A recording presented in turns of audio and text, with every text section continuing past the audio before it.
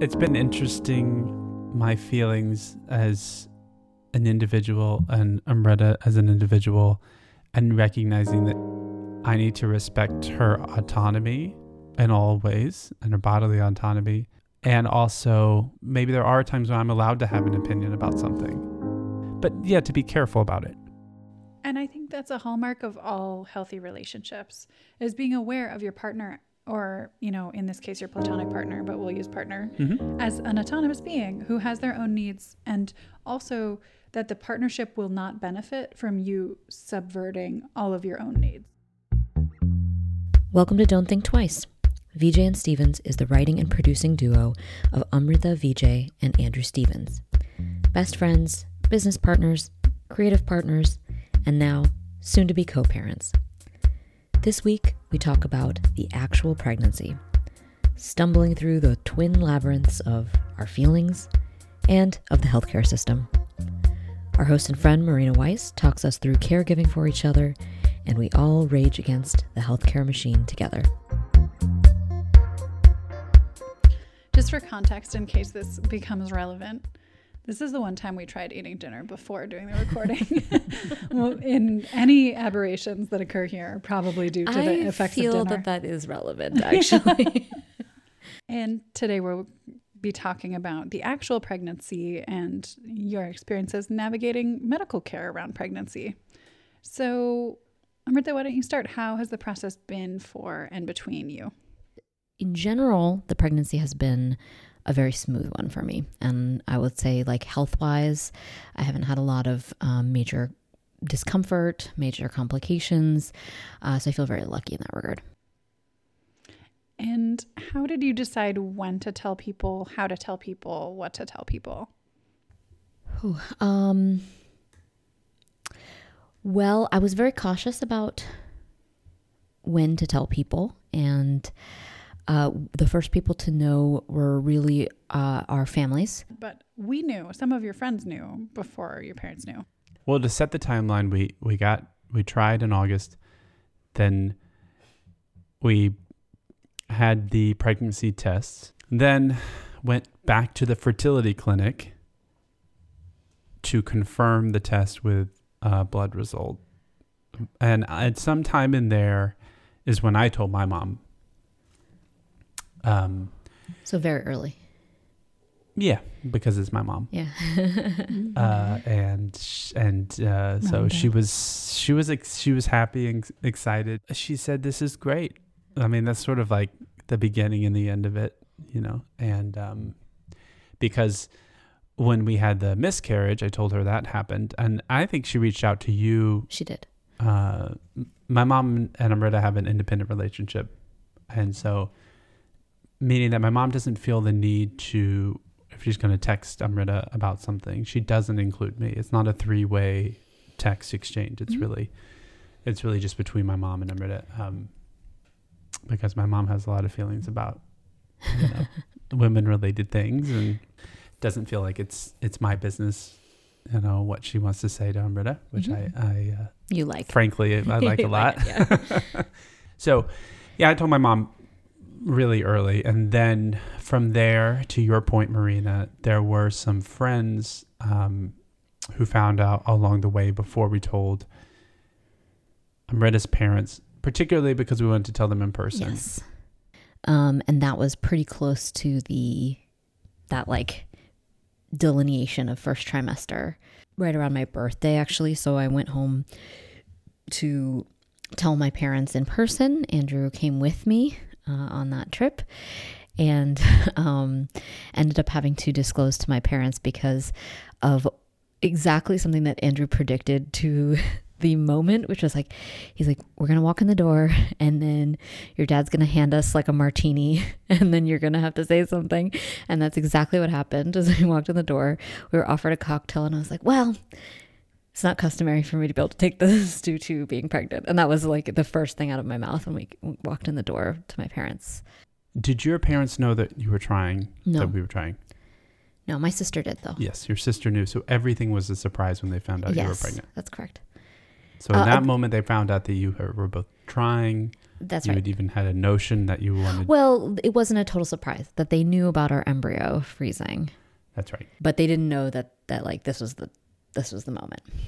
It wasn't that we were trying to hide anything, but, you know, having not been read in that much on what the process was, it was just going to be much better to sit down and not only to answer questions, but to make it more clear that not only the questions they were going to have in the moment, but the questions that were going to Come up. from then until birth, until after, for the, you know, the rest of their life, maybe, were good and fine to ask, and that they shouldn't be afraid to ask something for fear that they would offend or they would say the wrong thing. Because we just didn't want them to feel, you know, which is also a commitment that we have made about not only her parents, but my family too, or even friends or just people in the world, that like if they're going to ask a question, we're not going to be offended that someone has asked a question. Right. Totally. And also, I think that being present with them, having the both of you be present, is also reassuring in itself, right? Like that if it were Amrita going by herself to say, like, I'm making this decision, they wouldn't have had the reassurance that you were going to be there as a co-parenting partner. And having you come to break this news together in person feels like it's just an act that is itself reassuring about the degree to which you're involved in this, you're thinking about it, you're communicating about it. And the degree to which we're committed to doing this together. Yeah.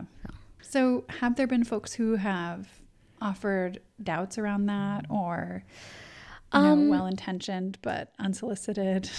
Well, advice? I think, you know, in terms of our friends, I don't think anyone has expressed particularly doubt. Actually, we've had a lot of just nothing but positive feedback. But I think in general, when someone finds out that you're pregnant, you are offered a lot of unsolicited advice about everything. Usually you don't hear from the people where everything was great. You hear from people who had a bad experience, or, you know, and that can be sort of difficult to hear. So that was a challenge for me, because I want people to feel like they can share what their experiences were, and I'm happy to hear it, but it does add a lot of like noise. And what about you, Andrew? Have you been receiving unsolicited advice? In contrast, I have not been receiving any advice. But no, you know, I haven't gotten Surprise. I haven't gotten the stories of how hard or the birth may be, or what happens in the, you know, the shell shock that follows. None of that. And there seems to be much more of this sharing between women who've had this experience than there is about Men fathers or future father, or, you know, a father to a future father, any sort of conversation about this was my experience, what the experience or this was what was this transformative. Helped and this didn't, or whatever. Personality wise, Amrita and I are very different in that I don't mind the hearing about any of this. I don't take it in, and it doesn't add to any sense of anxiety or worry about what can happen. But I'm also not the person who will actually have to go through labor. Right. There's a fundamental asymmetry in terms of how physically, you know, how much skin you have in the game, each of you physically. Literally. Right? And Andrew, like, I know you care and you're going to be there, et cetera, but it's a very different level of entirely physical investment. Andrew, like, if you could have had a baby by yourself, like if you could have just gotten pregnant, would you have done that? Yes. I wouldn't have done it any earlier, but I would do it. Yeah. And I think my answer would be no. I mean, my answer would be no. Yeah. I would not do this alone. Well, and it's like the other day, I said something in jest about, oh, you know, we made a mistake. We've made a big mistake. And then you laughed, and then you're like, oh, but have you ever thought that? During this process, have you ever thought, are we making a mistake? And I said, no, I've never once thought. I didn't probe in that moment whether that has been a question that you've had. Oh, of course it was a question. That Really? Yeah. This is like really going to happen. It's going to be this very transformative experience that's going to, you know, change my life forever. Like, I think the decision that I make, when it comes to making a human, that I don't. You have no I thoughts have about no, that, yeah. No reservations. I have no doubts. So in terms of this asymmetry, there's been the need to care for each other in a new and specific way before the baby arrives. Talk to us about that. I think that I feel very cared for during this pregnancy, and I think that I really think that a lot, actually, especially in these into the third trimester at this point. If it was just me in the house, or if it was just me pregnant, like, I'm sure I would take care of it. I would do what needs to be done, but like, I feel like it's been such an easeful experience because I've had somebody else to support. The evolution of our relationship from just being, work friends into collaborative partners, into co-owners of a business, and then now going to be parents to a child. This step has been interesting in taking care of each other in both a physical way, as Amrita just described. Her body is changing, her needs are changing, and I can't carry a kid, but I can try to make it more comfortable. And we are not in a romantic relationship and not in a traditional relationship where those lines can maybe like blur, in that we really do value our independence. So, I don't go to all the doctor's appointments.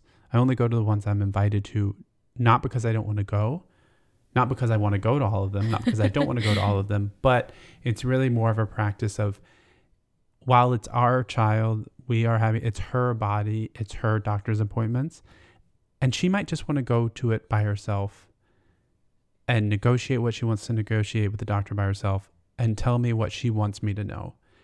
And we have a level of trust where I trust she's going to tell me, one, when she wants me to go, which she does, and two, she's going to trust me what she thinks I need to know about our child. Whatever the conversation else happens with the doctor is none of my business, frankly. So it's just been for me an interesting new level of our relationship, and maintaining our autonomy as people, and maintaining our ability to trust that the other person is going to say what they need or what they want, but to also look for those opportunities to care for her in a way that isn't patronizing.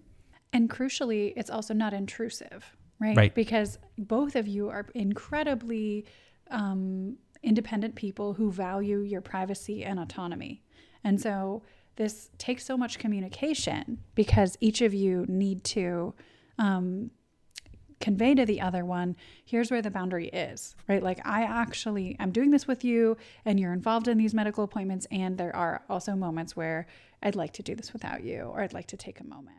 But I think, just to add to that, I think because we're not in a romantic relationship, there's actually no expectation that we are responsible for each other's emotional wellness. And that sounds bad, but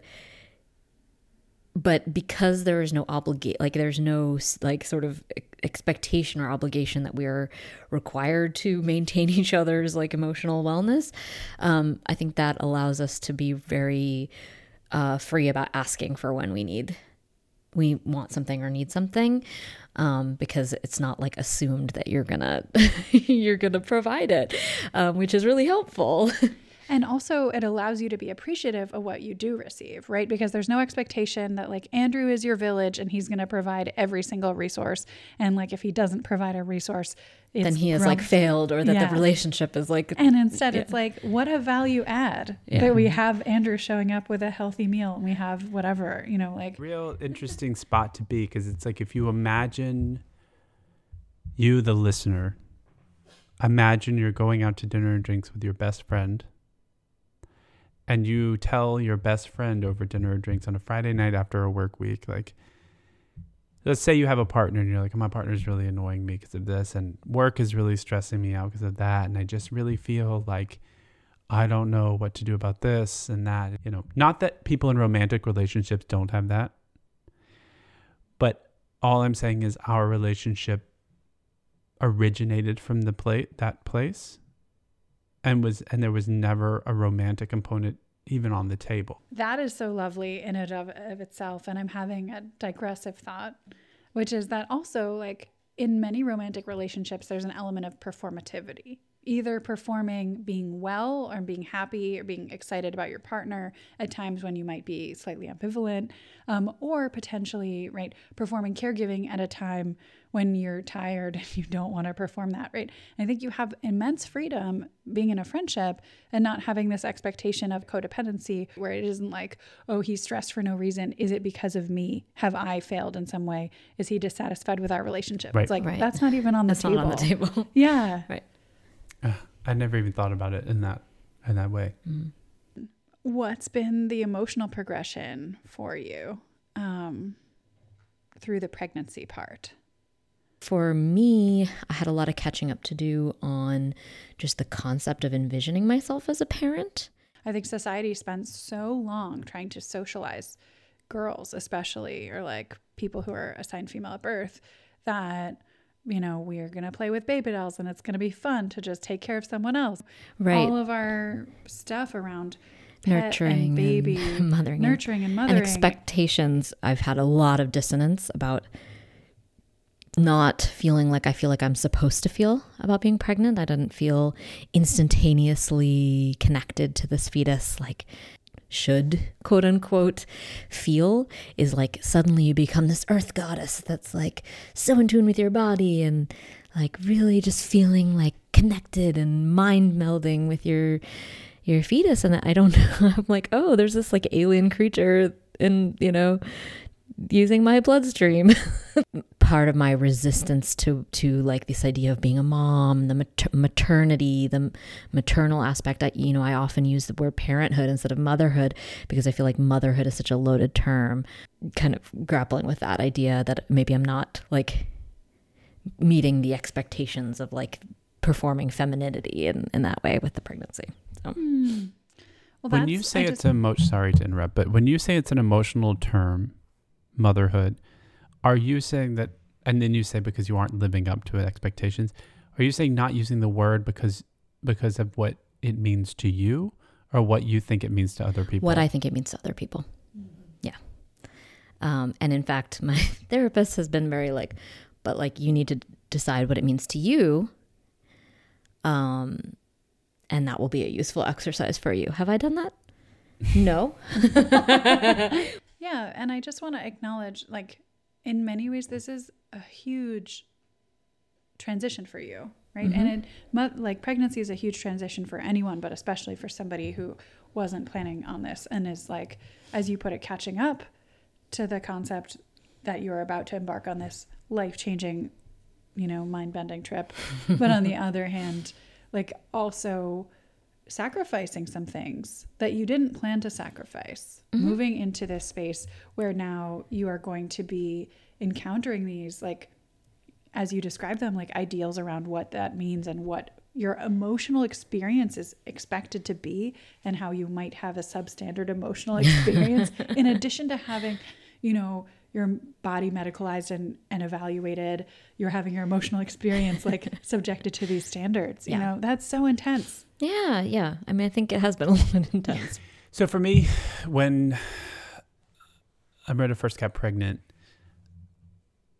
both times, and I understand this can sound insensitive, but it is what my experience was, and I understand that emotions don't have to make sense.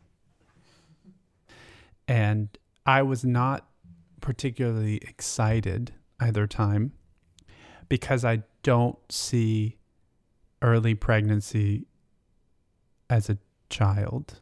I don't see it as a being. Just I agree with that though too. I agree with that too. It's just a collection of cells. And I understand that other people see that differently. And so it's really, for me, it's like a slow building progression and getting more and more excited. And to see the physical change in Amrita is another way that gets me excited to see the actual physical growth. Mm-hmm. It's still like a thing inside being supported by another. It's like not going to be a baby until it's a baby. This is very Jewish of you. This is the traditional Jewish it's position. Hindu too, yeah. Because that's why we don't do like baby showers before the baby, because it's like the baby has to be here for it to be a baby. Mm-hmm. You've been Jewish and Hindu all along. Yeah. I have really happy feelings about thinking about it in the future, but it as it is now doesn't excite me in a particular way. My heart doesn't skip a beat when it moves. I think we've talked so much about the pregnancy tonight, but that was actually now that you're saying it, reminds me very much how I felt at the beginning when I was telling people, is that people would be very excited naturally because that's, and people want to express that they're really excited. But I would be kind of like, well, I'm not really that, look, yes, I'm theoretically excited, but I'm not actually like, I felt when I was telling people initially about this that I wasn't like adequately performing joy, because I felt kind of like, well, all right, it's a thing that's we'll happening, and we'll see how it shakes out. Yeah, exactly. We're in the early interviewing process. Yeah, this project is coming to fruition in like 10 months, so it's going to evolve quite a bit. Exactly. Yeah, I'd kind of forgotten how much I felt that like at the beginning, but.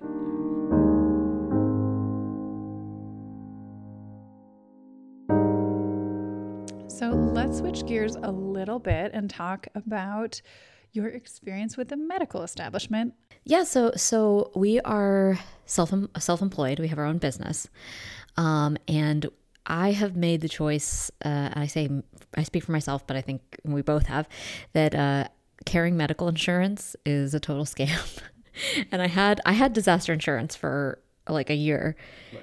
And I was like, oh, so actually I have to pay $8,000 in just my monthly premium. And then I have to pay an additional $9,000 before my insurance even covers anything.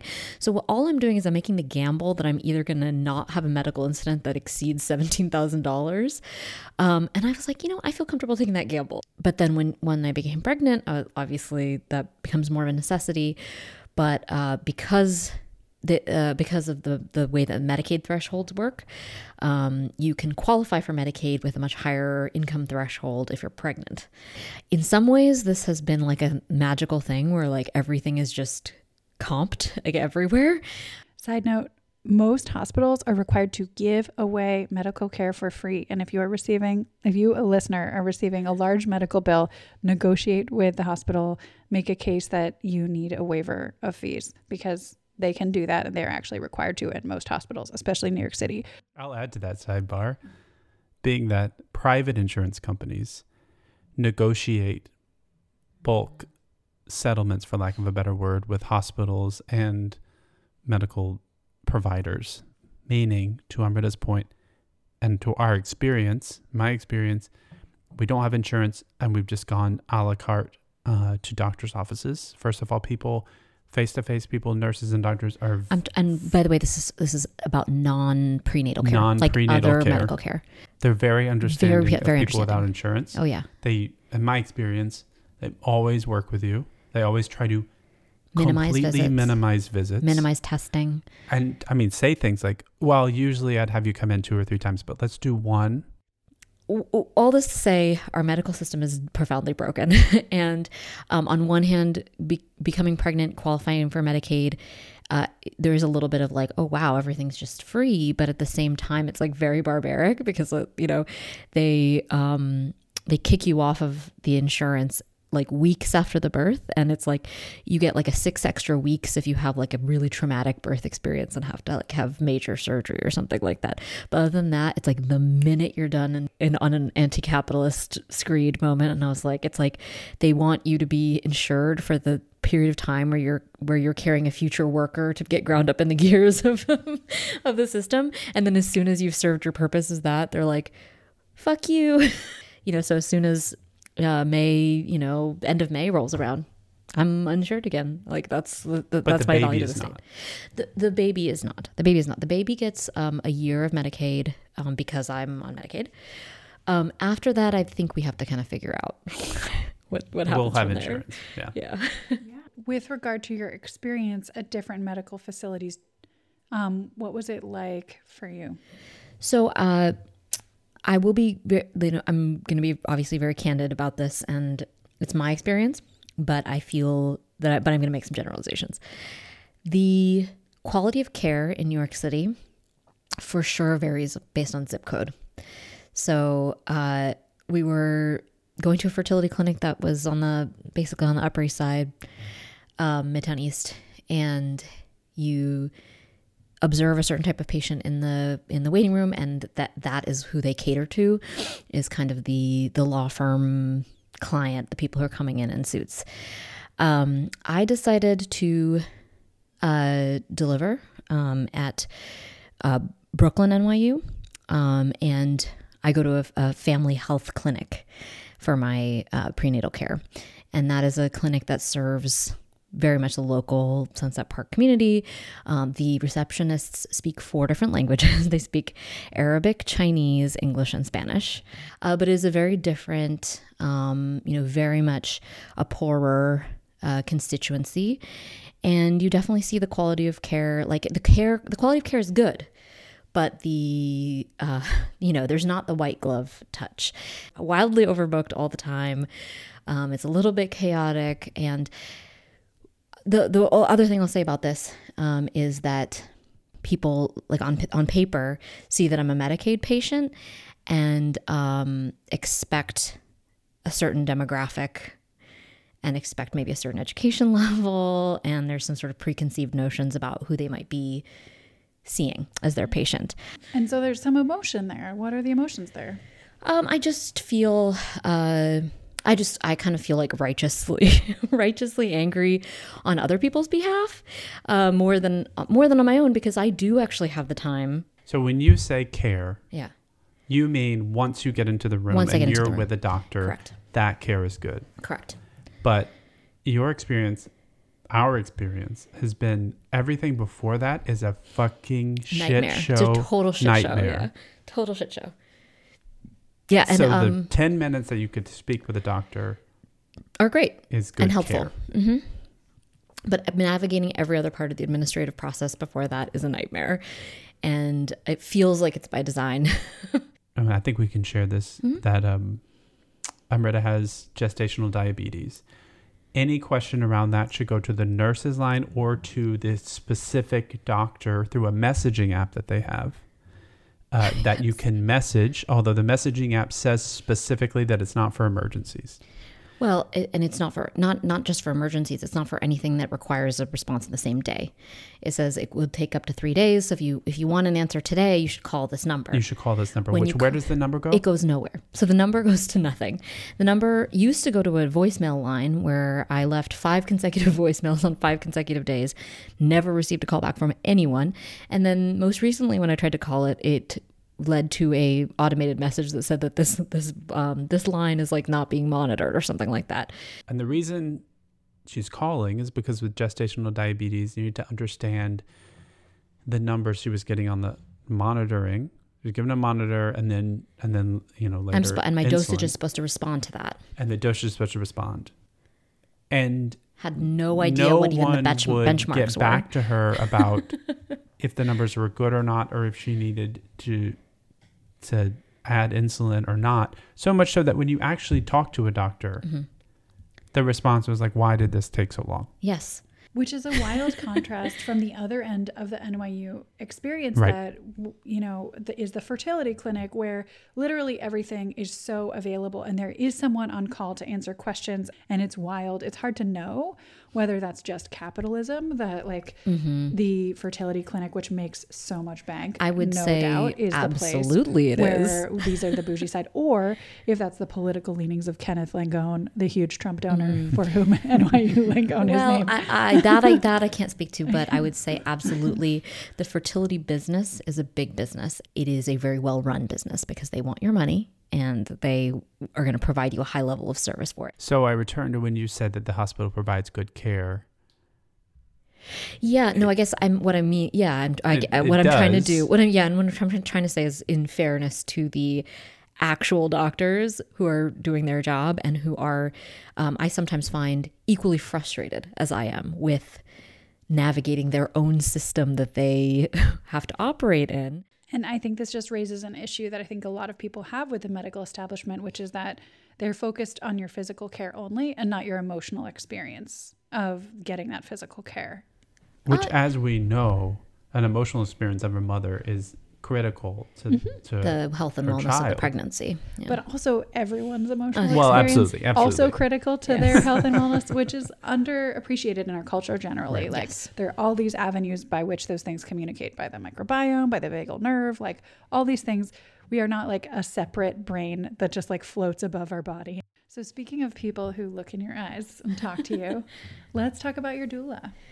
Sure. Were you about to say something? Well, I was going to lay the groundwork being that a doula is a person who is privately hired, independent of a medical establishment, hospital, or doctor's office, that aids in birth, but is not necessarily a medical professional, but that have a lot of experience in the birth and delivery of children and are primarily the mother's advocate.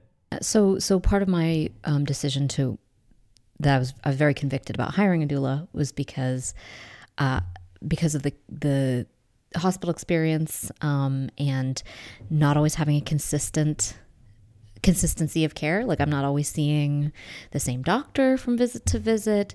I know that even if I was seeing the same doctor from visit to visit, that person may not be in the room. They might not be on call that day. It's like whoever's going to be there is going to be there.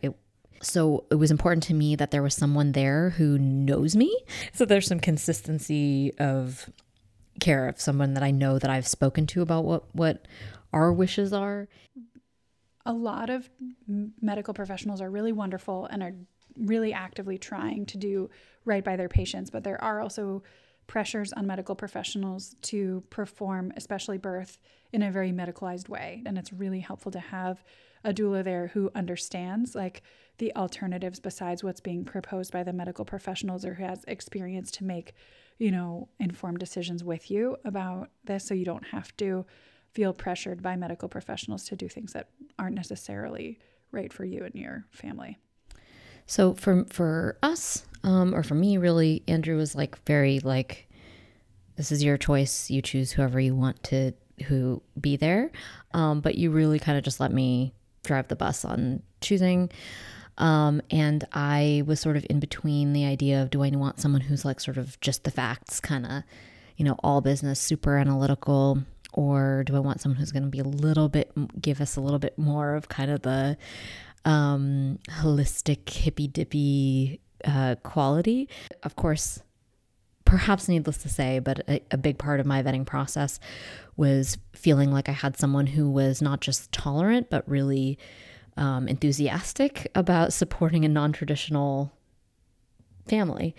So I was very explicit about kind of asking about people's experience with supporting LGBT families or just non-traditional setups. And of course people are going to say, oh yeah, no, of course, open to anything. But you kind of get a sense of who is just kind of okay with it and who is really kind of going to be a champion of that. And the doula journey, I'll just say from my perspective, I hope Amrita felt supported enough in the doula journey, but I really didn't vet any of the candidates, was not present at any of the interviews. The first time I met anyone was when we had our in-person meeting last week with the person who was already chosen, a contract was already signed. It's a done deal. Paid. And our meeting with the doula was so, in contrast, so different than any experience that we had with the fertility clinic or the hospital.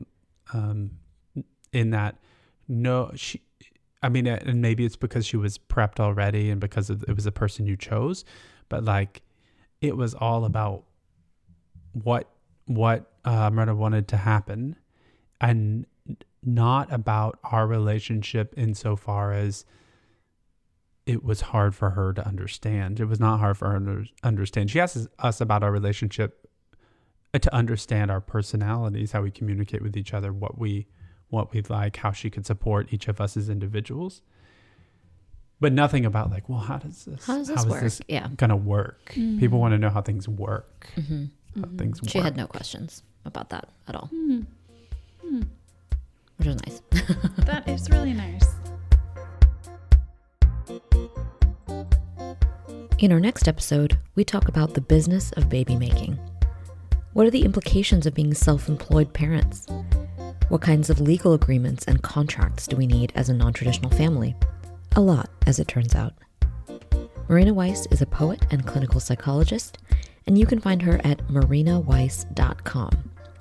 We are at vjandstevens.com or at vjandstevens on Instagram. That's VIJAY and Stevens with a PH.